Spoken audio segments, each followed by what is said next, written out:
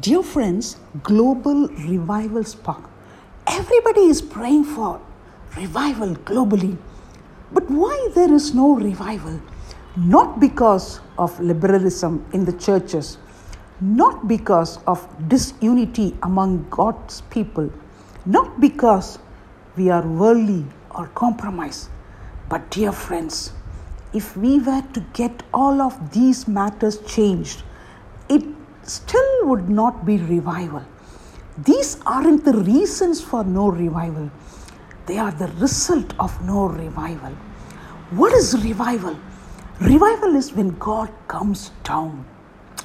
The Bible says in Isaiah chapter 54:1, "Oh, that thou would, Almighty God, would rend the heavens, that thou would come down, that the mountains might flow down at thy presence." Isaiah 64:1, that's revival. Revival is meeting with Almighty God. Most of us seek God because we want Him to do something for our church, our family, our nation. But we are seeking God's hand and not His face. Our heart needs to yearn for God.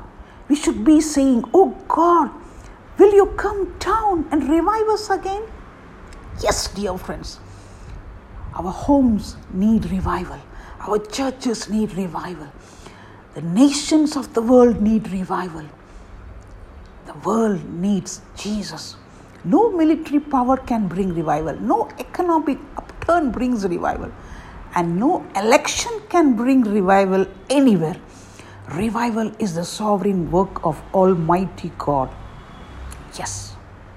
Revival is meeting with Almighty God.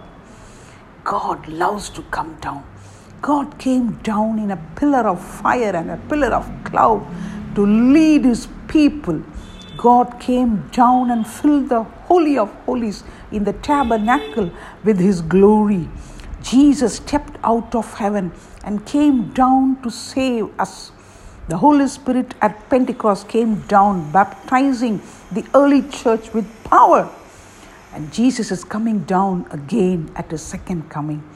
If you study the record of the church in modern history, you will see from time to time, in place to place, God has come down.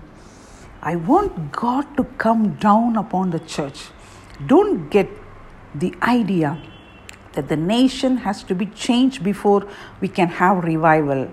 You, my friend, can have revival. You can have personal revival. You can have revival in your Sunday school. You can have revival in your family. You can have revival whenever and wherever. You can be a one-person revival. Yes, just keep praying for revival. When God comes down, things will happen. Keep praying, persevering, believing Jesus Christ that there's going to be a revival before His secret coming. We just need fervent prayer, trusting God Almighty for the revival. The latter rain will come down for the glorious church because God is coming for a holy and spotless bride.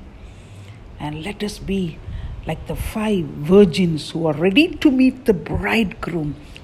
God bless you. It will be continued. Amen.